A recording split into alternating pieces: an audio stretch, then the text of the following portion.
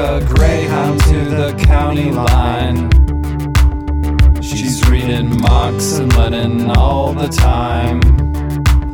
She says, Jesus freak, you're such a fool. I say, Satan loves you, thinks you're cool. She's a socialist of the highest degree. I'm a communist, her mother hates me. You're an anarchist, you don't want anything from me. I'm a Satanist, at least that's what I think I might Okay. be. So after another accidental long hiatus, we're back. I didn't have a laptop for a while. It was a mess. Anyway, That's Vix. that's Asher. And this is Speak of the Devil! That'll be loud. Yeah, we get very enthusiastic about the devil around here. Anyway, we're really delighted to be back, and we have an exciting episode planned. Yes. After a brief but very exciting announcement. Yes. So, you know how we've been saying that we are the official podcast of Church of the Morning Star? Yep. Church of the Morning Star is now a real thing Yes. that has monthly masses in San Francisco. We're not going to tell you where yet because we're a satanic church and we would kind of like to not be vandalized and trolled to death. Yep. But if you email us at morningstarcongregation@gmail.com, You can ask us about that. yep, and expect to be vetted a little bit, but, you know, just to make sure that you're not mean Yep. or Nazi. But, yeah. I You feel like can- mean, like Nazi. Mean and Nazi overlaps a lot. Yeah, I feel like there's a big circle of mean, and then there's a circle in the middle of that, which is Nazi. Yeah. Just like in the very heart of mean. Is Nazi. Yeah. Anyway, you get our point. Yep. We are actually quite welcoming, but we just want to protect our beautiful, small, vital, enthusiastic congregation who we love so much. They're so good. Everyone is so good and so smart and like so excited to do the work of building a wonderful community. Like, we're trying to make this a very non-hierarchical organization, which means that people need to, you know, really step up and pitch in to make it work, and that's happening. You know, essentially our vision kind of calls for everyone to be leaders in a way. Yep. And to take on what roles work for them. Yeah. And for decisions to be made collectively and for no one to, you know, be seen as an infallible authority or anything like that. Exactly. Including Lucifer himself. Yep. Because he doesn't like that shit either. Nope, he does really not into that. Yeah. But yeah, I mean, I'm sorry. I am so full of love right now. It's so beautiful. I mean, we have, you know, our first mass was incredibly moving. We had several people perform, you know, ritual. And just people, we felt, you know, this immense, beautiful spiritual connection with people, and we're so honored that they felt that with us. Yeah.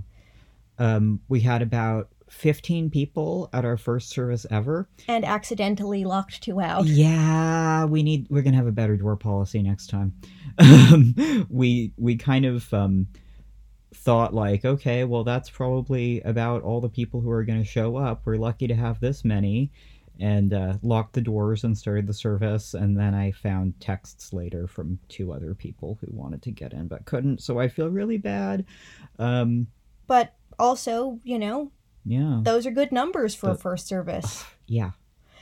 That's a very respectable...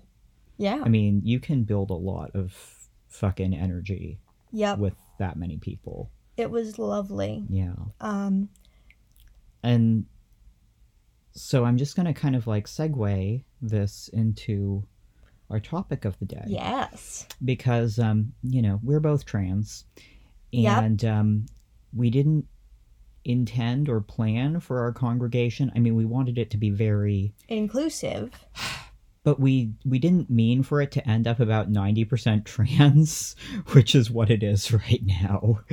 And that's beautiful. Yeah. We have no problem with that. We're I hope that cis people feel welcome as well, and I think that the few that we do have feel very welcome and very Yes. happy to be there. But it is an overwhelmingly trans congregation. Yep. We did a little pronoun circle at the beginning, and it was almost all theys. Yeah, no, we're a majority non-binary congregation. Well, yeah. We're both binary, but Yeah. Hilariously, I think people think that we don't look binary, but we're both men. Yeah. Very feminine men, but even so. Yep. Anyway, so I think that there are actually theological reasons for that demographic. Yeah. And also, like many sociological reasons, Satanism is really having a moment right now. Yep. Along with paganism, witchcraft in general. Yep.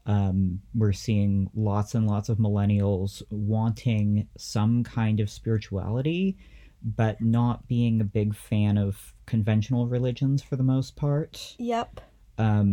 And I think one of the lovely things about millennials is they're not like Gen Xers in their spirituality. They don't as much want the totally individual, totally like, fuck everyone else, I'm going to do this by myself.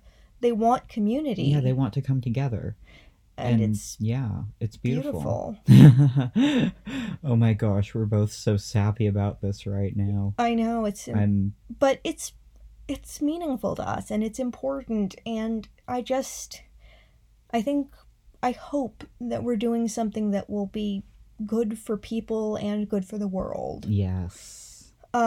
So our topic for today is actually the divine androgyne and the infernal androgyne. Yep. I'm at seminary now, as I might have mentioned, which is also a huge deal. Yep. And it's kind of hilarious to be attempting to plant a church while still in your first semester of seminary. But, be that as it may, I'm taking a course on Western esoteric traditions, Yep. known as WET class, which we all think is very funny. And one thing that is a through line in really all of those traditions, and actually not even just Western esoteric traditions, Yeah. the figure of the divine androgyne is global. Yes. I've recently been looking at it mainly in a Western esoteric context, which is the context I'm going to talk about here, because that's what I know about at the moment. But yeah, this idea of the divine as both male and female is in everything. It's in Hermeticism, it's in Neoplatonism to an extent, it's definitely in Kabbalah, it's all over alchemy. Yep. And it keeps on going and going and going. Yes. But I've noticed some differences between the androgynous divine and the androgynous infernal. Yes. Because I think, as we've talked about on this podcast before, there's all kind of genders going on with all of the demons. Yep. I mean, you've got Lucifer as the castrated Samael. You've got Isheth Zenunim, the wife of harlotry, who has a blind serpent called Tananiver that Samael rides on. And that's very clearly, like it says in the text, that's how they fuck. It's, in case you're not getting this, a blind serpent is a penis. Yep. Lilith, of course, all kinds of genders. The other consorts too. King Payman is described as having a woman's face. Yeah, there's just... And of course, Baphomet. Yep. You know, to be super obvious. Yep. Demons have the genders. Yep. But that infernal divine is different. That infernal androgyny. Yeah, that infernal androgynous divine is different from the divine androgyne. And I first noticed this while I was reading 2 different texts from the Hermetic tradition in my class. Mm-hmm. And the first one that I'm going to read a quote from is to Asclepius. Uh-huh. And I'm just going to read this few paragraphs. The name of God is Father, again because he is the that which maketh all. The part of Father is to make. Wherefore child-making is a very great and most pious thing in life, for them who think aright. And to leave life on earth without a child is a very great misfortune and impiety. And he who hath no child is published by the daemons after death. And this is the punishment, that the man's soul who hath no child shall be condemned unto a body with neither man's nor woman's nature, a thing accursed beneath the sun. Wherefore, Asclepius, let not your sympathies be with the man who hath no child, but rather pity his mishap, knowing what punishment abides for him. So, that's an androgyny that's, you know, being described as a thing accursed beneath the sun. Yep.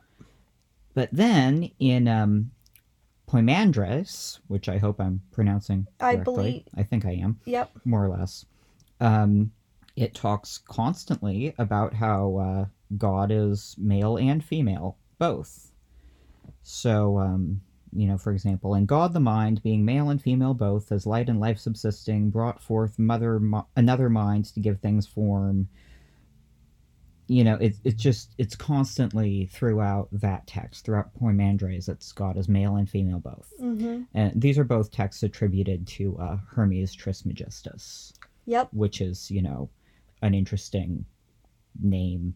Yes. That, you know, a lot of texts probably by different people are attributed to. Yes. So I'm sitting here going, okay, like, is androgyny good or bad? And then I noticed the difference between neither in the first passage and both in the second.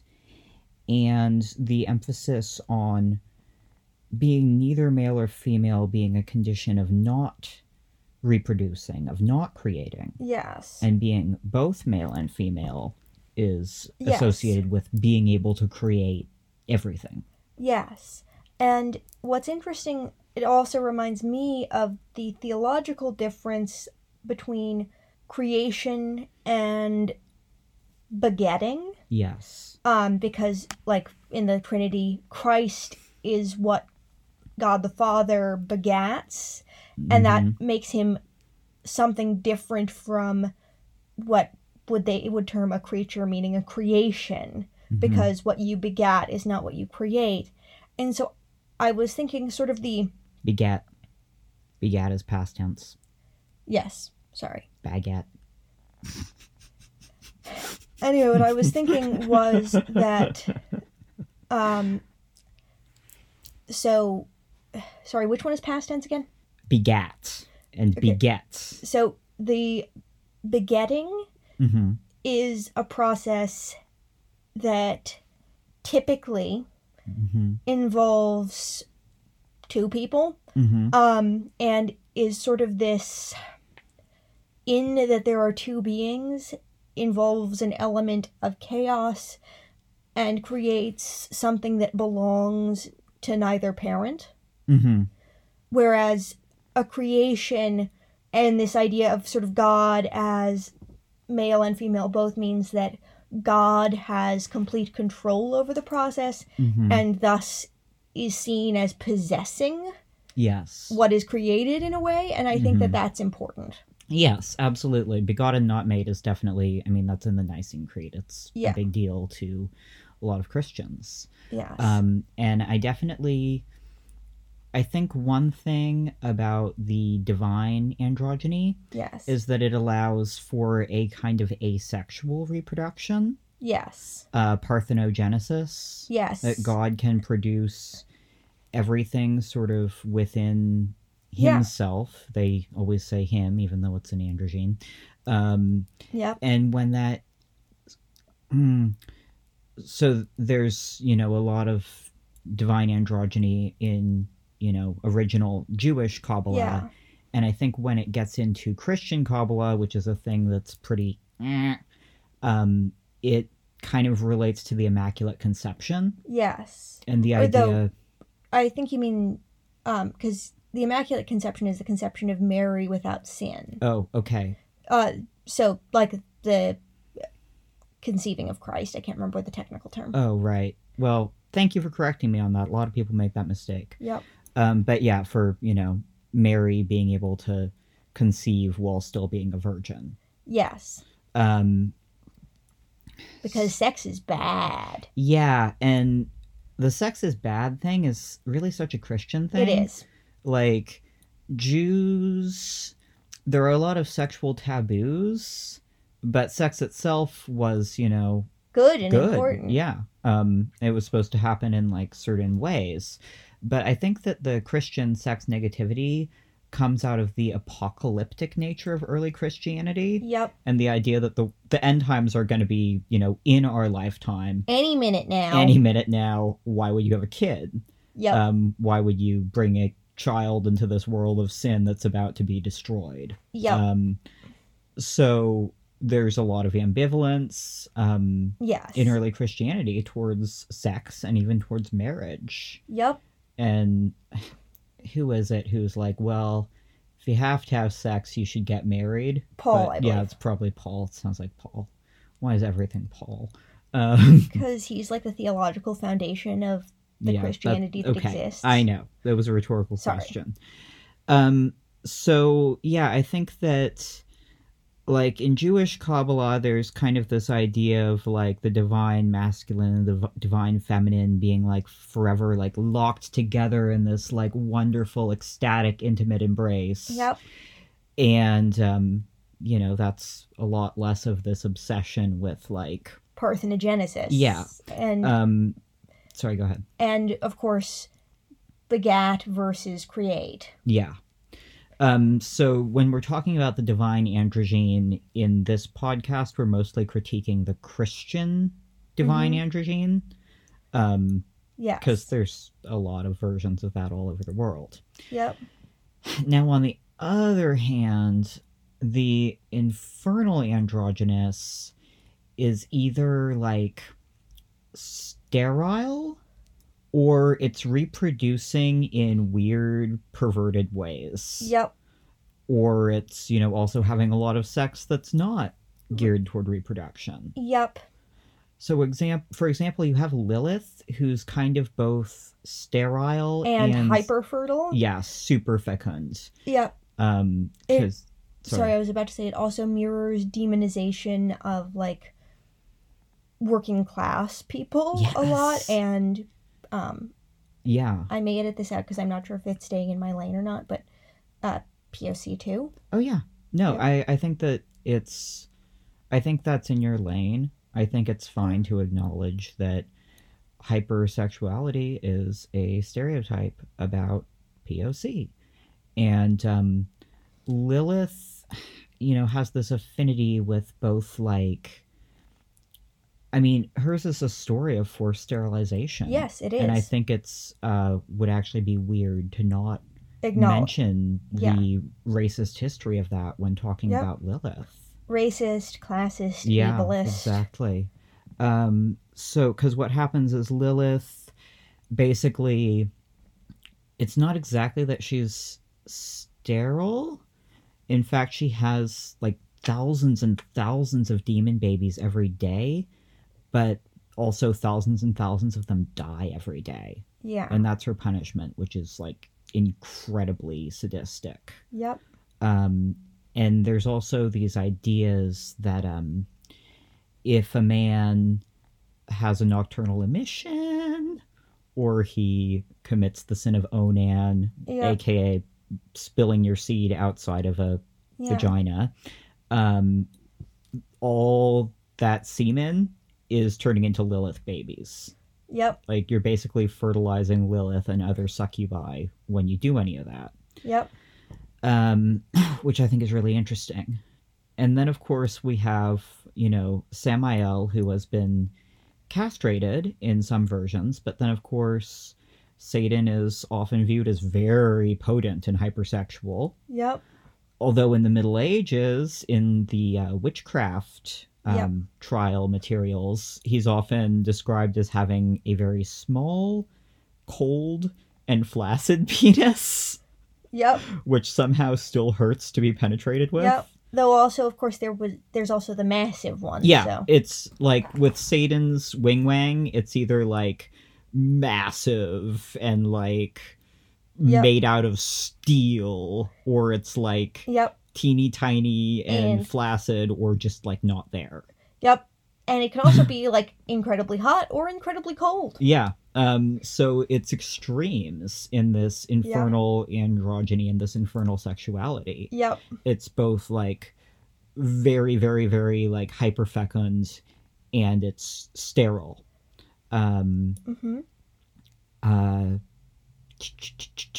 We've talked about the really interesting situation where the Cliffa of Lilith and Nama are united to produce Agrot. Yep. So essentially Agrot has two moms. Yep.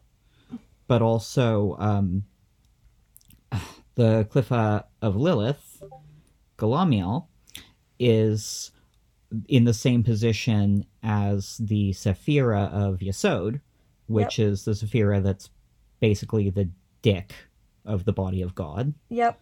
Or the body of Adam Kadmon. That's true. Yeah. I'm oversimplifying a little bit because we'll have Kabbalah episodes, but multiple. We will have so many. Yes. I wasn't assuming that anyone necessarily knew what Adam Kadmon was. Okay, so anyway, Lilith is equivalent to the dick of God. So Lilith is kind of the dick of the infernal. Yep. And then Nama's Cliffa, Nehemeth, is the equivalent of Malkuth, which is the kingdom, but it's also known as the bride. So Agrot has two mommies, but it also seems pretty clear, like, that one of them had a penis and got the other one pregnant, maybe? Yep. Although who really knows how the fuck that worked. Because also, like, produced by Cliffa. Yeah, which are realms more than individuals. Yep. We'll talk about the Cliffa later. Yep. It's a big deal, and I think that we need to have Mir back for a Kabbalah episode before we even try to get into Cliffa. Yes, I think that's a very good idea. But point is, Agrot Bat Malat has two mommies. Yes. So there's another example of this, and one of her mommies has a penis. Yep. At least one of her mommies has a penis. Yep. So there's another example of, infernal androgyny and reproduction. Which I think is worth noting is never parthenogenic. Wait a minute. Yep. I mean, it's not exactly parthenogenesis the way that Lucifer and Aisheth come into being. It's almost more like an amoeba. Yes. Reproducing by splitting. Yes. Okay. Good point. Yeah, I don't think parthenogenesis is really something that, okay. Yeah, because when a creature splits itself into, that's not the same as, like, creating something out of nothing. Although it's definitely very interesting. In a sense, Lucifer gives birth to Aisheth and or vice versa. Yes. So that's cool. Well, yes, I was thinking actually today about this subject in the shower, and I was thinking about how, in a certain way, in the legend, they may be the first entities, like, begotten and not of God. And so they're the first things that are begotten, not made. Yes, exactly. And they're begotten of each other, so they have kind of absolute independence. Yeah, no creator in a way. Yeah. Because they split from something that was created, but it's not. Yeah.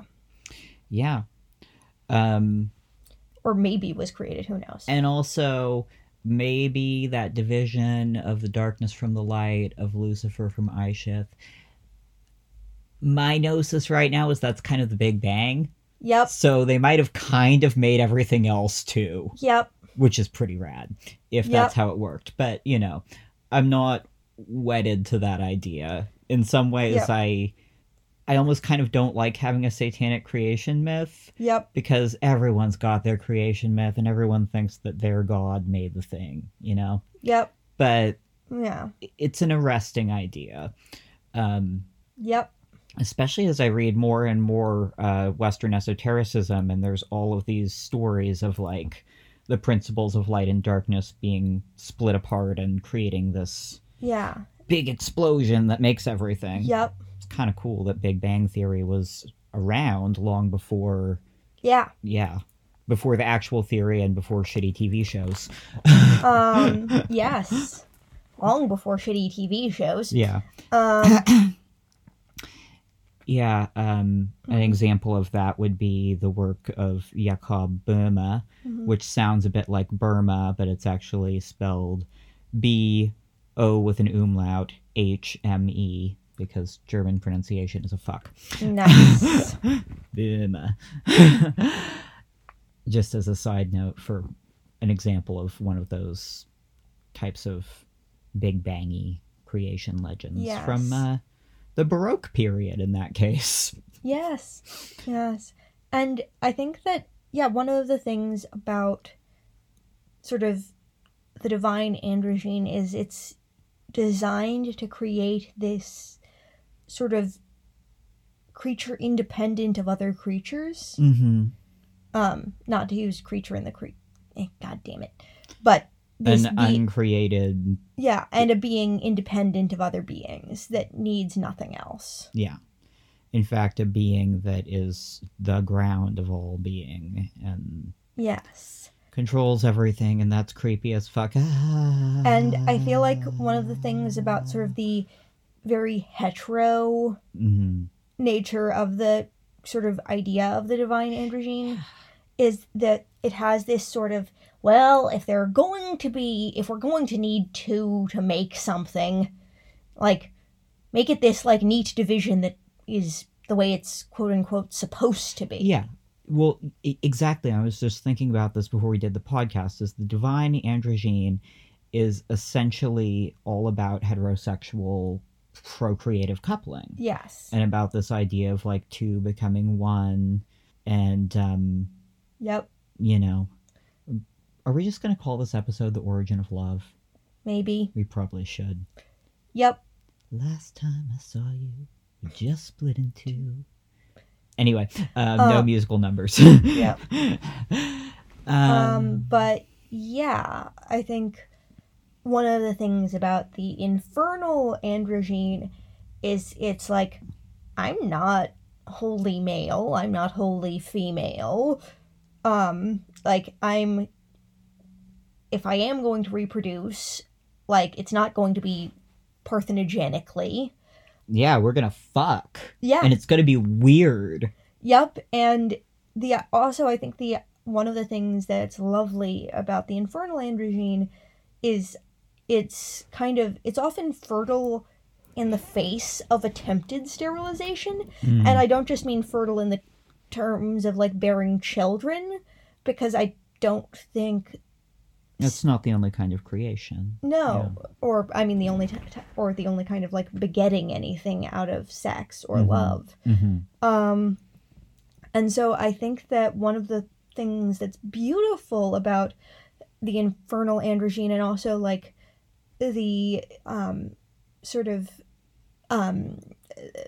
the idea of this, it's not, well, it also doesn't make partners a unit. Which, I mean, like, if you look at the history of making partners a unit, it's typically a way to, like, be like, okay, like, the woman no longer exists legally. Yeah. If you look at, like, you know, marriage laws in like, England historically and so on. Yeah, and that's very much the thing, because the divine androgyne only exists esoterically, and exoterically it's the father. Exactly. And so essentially it's like, well, the male has managed to subsume the female, Mm-hmm. and So that the male, in a way, doesn't really need those pesky females in order to create. yep, exactly. Yeah, Which, that's a thing. yep. Yeah. Have I told you my Mhm. possibly problematic theory on why society is so obsessed with sterilizing trans women? Yeah, you have, but I like this theory. Okay, actually. so my theory is that society is afraid of trans women being fertile because they're afraid that it would lead to the possibility of reproduction without patriarchy or without patriarchal domination. And the idea of that even being a possibility is terrifying. Yeah, because a trans woman could impregnate a cis woman or a trans man. Yep. And then suddenly you're making babies and, like, no one's, like, patriarchying anyone. And that's scary, isn't it? Yep. And also cough. Yep. Lilith and Nama. Yep. Cough. Yep. Yeah. Absolutely. I was just thinking also of the theory that the incubus and the succubus are the same creature Yep. as a really, really good example of Yes. sterile yet fecund. Yep. Because basically, in that theory, the way it works is that Depending on your medieval theologian. that's why I said theory. Yes. Okay. Sorry. The idea is that they don't produce any sperm Yep. of their own. So what has to happen is the form of a succubus must be assumed so Yep. that they can steal the seed of a human man. And actually, Sinistrari devoted a lot of pages to, like, would they be able to keep the semen at the right temperature Yep. for it to not die, which is really funny. Yep. But so the succubus retains the semen, turns into an incubus, Yep. and then is able to transfer that human semen that has been stolen Yep. into a human female. Yep. So it's a workaround for that sterility Yep. via this infernal androgyny. Yep. And yeah, it's, I mean, amusing side note. Mm-hmm. I feel like it's kind of funny because Sinistrari talks about being worried about keeping it warm enough to keep it alive, when of course in modernity we know that if you want to keep sperm living, Needs to be kind of cold. yep, Yeah. and demons are said to be cold, so I'm just saying. That's why demon jizz is cold. Yep. It's because it's chilled human jizz. Yep. Of course, there's also a lot of association between demons and sexual acts that are non-reproductive. Yep. I think we've... Or at least non-childbearing reproductive. Well, yes. Good distinction. Yes. You know, for example, there's... we've talked before about Satan's alleged predilection for having his salad tossed Yep. in a lot of witch hunting texts. And in a sense, that is sort of reproductive, because that's part of the initiation of the witches, Yep. which is a spiritual death and rebirth. Yep. So, yeah, good point there. Yep. There's also a lot of association of demons with sodomy and, Yep. you know, just about, butt stuff. Yep. Butt stuff and oral. Yep. A lot of old witch hunting stuff have accounts of men going down on succubi and finding them upsetting tasting, which I think is really funny. Just goes to show that heterosexual men have been scared of pussy for a long time. So scared. Yeah. But Everyone's also scared of pussy. dick. Yeah. They're scared of everything. What must it be like to be a cis hetero man? Like, you're just terrified of genitalia. Yep. Your own, everyone else's. You're Yep. just running around like, ah. And you're also really horny as well, typically. You know, so- it's a anyway. terrifying prospect. But yeah, I think that one of the things about sex is in a way, when it's not the subsumption of one partner by another, it is, I think, in many ways, to get a little sappy, a mirror of the moment in which Lucifer and Aishith looked upon one another and loved something that was not God. Yes. Absolutely. And begat a revolution. Exactly. After begetting each other. Exactly. Aishith was born pregnant with rebellion. Yeah. Also, if you read the sort of the Milton version of the story, which I don't know if Milton was reading the Zohar or what, but Milton's version, which is not accurate in my book, but is really echoes our theology, is that sin is born from Satan's mind, almost like Athena jumping out of Zeus's head. And like in the moment that he thinks about rebelling against God. And then, she's there and he becomes enamored with her and sort of ravishes her. And then he meets her again in hell, and she has a son now, which is death. So I think that that's really, really interesting as well. Also, Baudelaire has a line in Litanies of Satan. Who on your old and venerable mistress Death begot that charming madcap Hope. Which I would equate Mistress Death with Aisheth, personally, in that. Anyway. So yeah, things that one can beget that aren't kids exactly. Also, sex magic. Yes. Can be an act of begetting something that's not a child. One can be extremely reproductive. Sexually, in magical terms, without making a babby.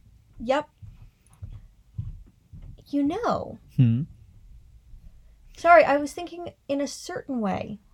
To me, the truly sterile is the divine androgyne. Because, okay, so even if you have a god in 3 persons. A god in 3 persons. Sorry. This is the singing one. But anyway, like, it remains one god because there's no difference in will. Yes. And the only thing, and God cannot create anything equal but separate from. Yes. Which, if you think about it, is actually, that's, to me... It's weird. Yeah, and this is also something I've been seeing in my frickin' Western esotericism class, is this constant insistence that separation and individuation is the root of evil. And that everything is supposed to return to the one. Which is God, and also everything else. So it's actually quite solipsistic, but in this way of, like, God being solipsistic. Yeah, and, like, it reminds me of, well, that thing that I may also have to edit this because I don't want to offend people, but is creepy about vegans to me. And also, like, certain kinds of liberals where they're both, like, that they're willing to, like, expunge life to avoid death. Like, it better something not be born than for it to die. So that accidentally sounded anti-abortion, which I know that you're not. No, I'm profoundly pro-choice. No, like, I guess more like the idea that, like, best to just, like, kind of like the avoiding the messiness of life, and that sort of, like, that desire for sort of an end to time and to time and to suffering and to all things, mm-hmm. and that kind of like return to unity and stillness. Yes. Because I think that what they fear ultimately more than death is change. Yes. And so like the idea of like perfection as stillness. Mm-hmm. Perfection as changeless. The unmoved mover. Yep. As a term for God. Yes. Yeah, and I don't want to, like, get back into my tangent about how I prefer a polytheistic universe of chaos that does not have one will controlling everything. But, I do prefer that, and the divine androgyne is scary because that concept is very much in service to having one will, one creator, just one ultimate that and I don't mind having a creation myth, I think, because I have this weird belief that certain types of multiple ones can be true. That's true. I don't mind exactly. I kind of just, I guess I said that because I want it to be taken with a grain of salt. Yeah. Like, no, I'm not sure that Lucifer and Aisheth created the universe. Yep. In a sense, it's almost like, I like having that creation myth because I feel like we should kind of have our own. Yes. But also, I don't, and I think it's a beautiful way of stating things. Yeah. In a way, it's really just talking about the Big Bang through our lens. Exactly. Which I think is very valid. Yeah. But I was about to say that, and I think that, one of the other creepy things about unity to me is that it's sort of this idea that, well, sort of the only way to achieve, like, anything harmonious or, like, have affection for anything or peace or any of that is to, like, absorb everything into both, like, yourself and something bigger than yourself, God. Yeah, exactly. Well, it's like when people are like, okay, so I'm at school in a Unitarian seminary, and they're very sweet, but the sort of Unitarian tactic for being able to hold multiple religious traditions together is to assume that it's all different names for the same thing. Yep. Which is like the ground of all being is their phrase. And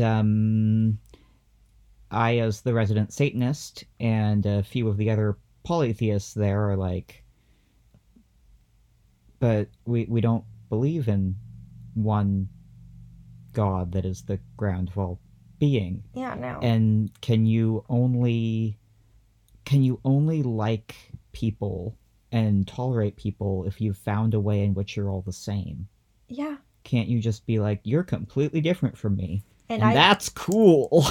Yeah, no, and I think that, like, looking at one another in differentiation and, like, sort of having that, I think is more beautiful because it's, the only unity that happens then is unity by choice rather than unity by, like, what unites is consent to unison rather than, like, an assumption of homogeneity and, like, consent to unison and, like, thought out decision to participate.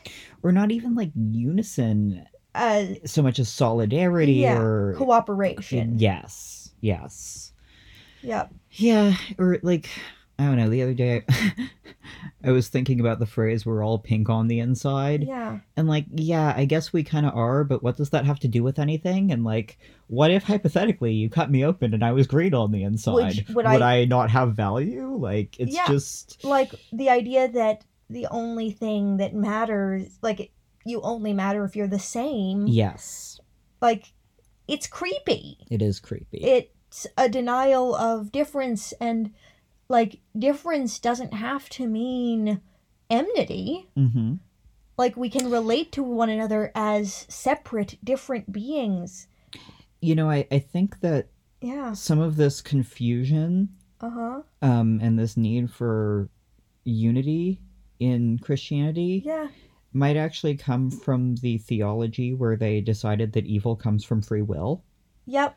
because that essentially, like, I know it's Yeah. supposed to be kind of this nice thing about, like, well, God wanted us to be able to choose, you know, salvation or sin Yeah. freely. Although, you know, of course, if you don't choose salvation, you'll burn in hell forever, which is a little coercive, but never mind that.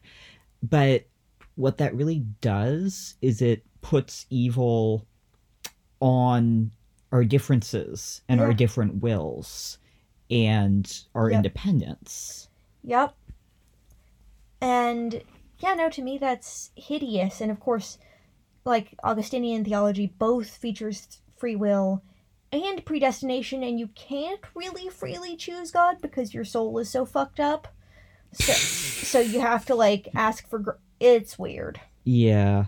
It's weird. There are, like, arguments and explanations for all of this, and they're interesting and, like, philosophically important because they're hugely Yeah. important to the history of Western philosophy, but also, like, fuck that. It's a screwed up basis for things, and the idea that there's only this sort of one right choice ultimately, which is, you know, following the will of God, the ultimate, the one, like,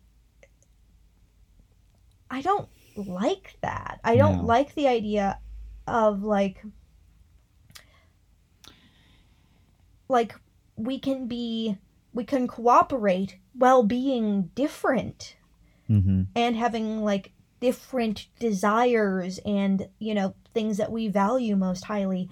And, you know, there are things that, like, aren't my highest value that I'm really glad are someone else's highest value. Yeah. And, like, I'm glad that there are people in the world prioritizing saving the pandas. yep, It's not the most important thing on my mind, but thank fuck someone else is dealing with it, because pandas need saving. yep. I might be more concerned with overthrowing capitalism, for instance, but like, yeah. we gotta... Yeah. Yeah. And, like, you know, I was just thinking sort of like cooperation rather than conglomeration. Yeah. We are kind of wandering from the topic of androgyny, even though it's all connected. Yes. But a way to bring it back. Yes. So, like, another interesting thing about infernal androgyny is it's actually infernal androgynies. Yes. And there's, like, different ways that that's pictured. Yep. Like, for instance, Aisheth, who is thought of as mostly female, but having a phallus, or Samael, who's mostly male, but possibly not having a phallus, or at the very least not testicles. Yep.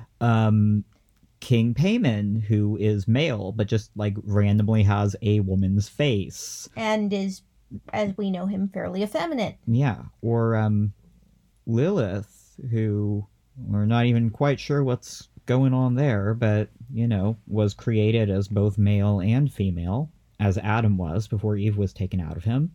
But Lilith didn't have anything taken out of her, so who knows what she's like. But also, I think one of the things that's interesting about Lilith is she's a she. She is a she. She is not the subsumption of the... Yeah. Which is, you know, God is referred to as he. Even though God's supposedly androgynous, but Lilith is androgynous and she's a she. Yep. Yeah. Or, you know, of course, Baphomet, which is, in our theology, kind of actually the unity of Lucifer and Aisheth. Yep. You know, in becoming one again, heavily implied as through sex. Yep. Yep. Yeah. Lovely, divine, sexually weird embrace. Yes, very sexually weird. Yep. So there's these, like, different images and Yep. different types of androgyny, and there's a plurality of androgynies, Whereas the divine androgyne is kind of this like disembodied thing that can't even really be pictured. Yep, exactly.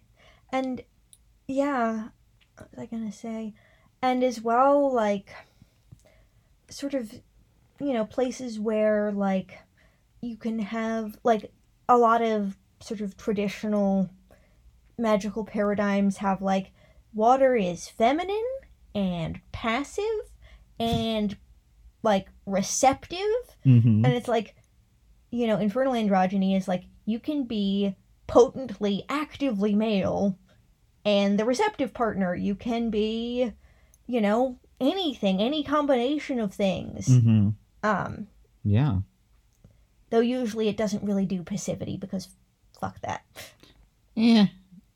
Passive is relative. Yes, but yeah. All that we're saying is that Satan is verse. Yes. Very, very verse. And very pansexual. And very genderqueer. Yep. And yeah, no, it's lovely all the ways it can be expressed. Mm-hmm. And like, I mean, there's also this thing where, you've got the divine masculine and the divine feminine. Yep. And then you've got Samael as the divine masculine and 4 divine feminines. Yep. Plus a bunch of other demons who aren't, in that polycule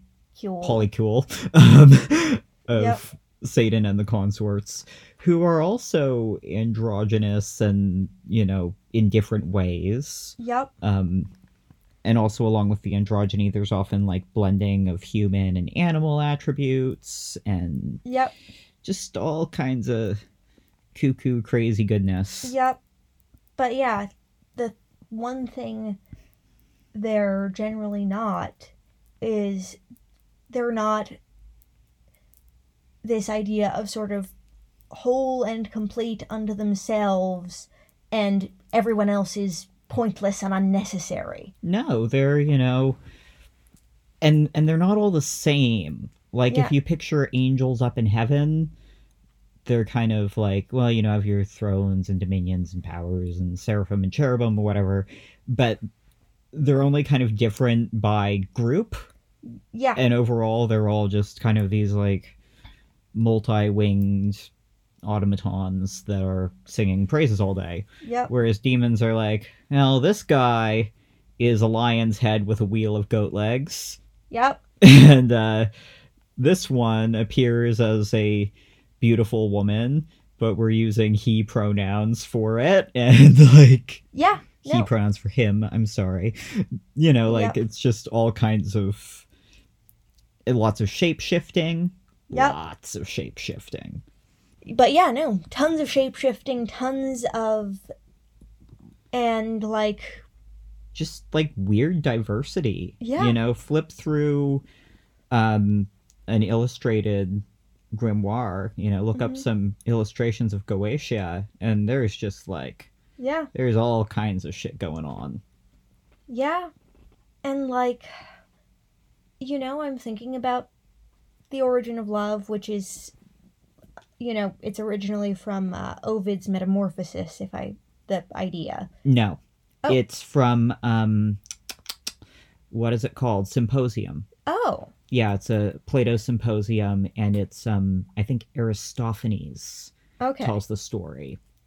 Okay, because I know it's also in the Metamorphosis, is that right? I'm not as familiar with Metamorphosis. It might be. I'm pretty sure it started in the Plato text, though.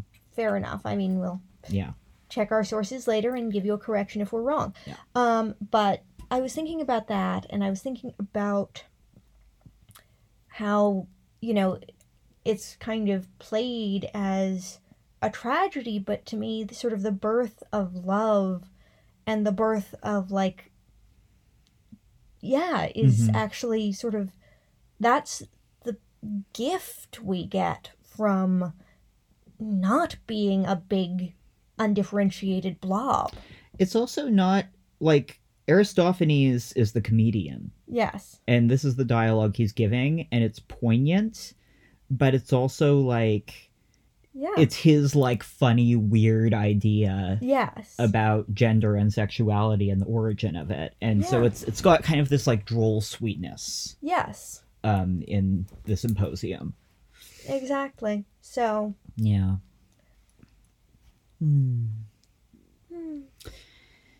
And now a short pause while we stare at each other sappily. Have we mentioned on the podcast that we call Vix my rib? Yep. Because we're Weirdly similar. weirdly similar. And because I'm like a little bit younger. Yeah. So we had to figure out who was whose rib, and thus Yeah. we concluded that since I'm a year older, Vix was my rib. Yep.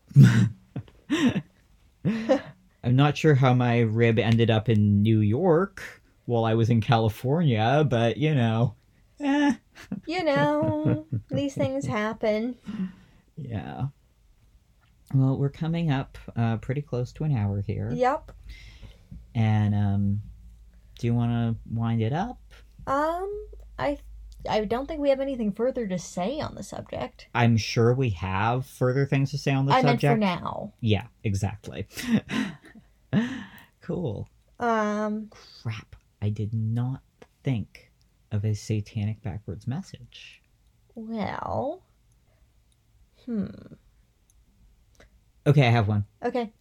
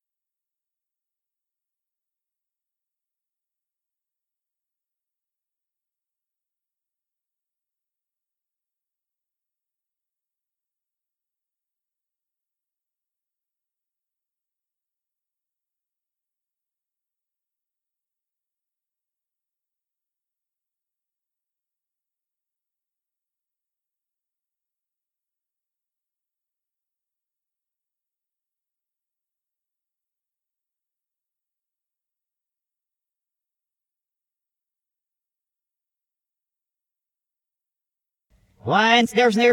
Good. Good. All right.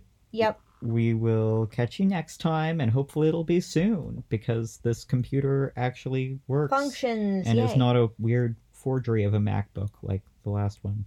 Yep. Tried to get, possibly. Yep. Who knows what was going on with that? I'll check us out. Email us at Morningstar Congregation or Speak of the Devil Podcast 666 at gmail.com for both of those. Yep. Find us on Facebook at Speak of the Devil Satanic Podcast. Mm-hmm. Twitter, Speak of the Dev, which I need to update. And of course on Podbean, Stitcher, iTunes, and review us because it really does help. And please help us spread the word of Satan. This has been Speak of the Devil, the official podcast of the Church of the Morning Star, which is now actually a church. And the music is, as always, by the wonderful band Electric Mirrors. Check them out on Bandcamp. Cool. Hail Satan. Hail Satan. All right.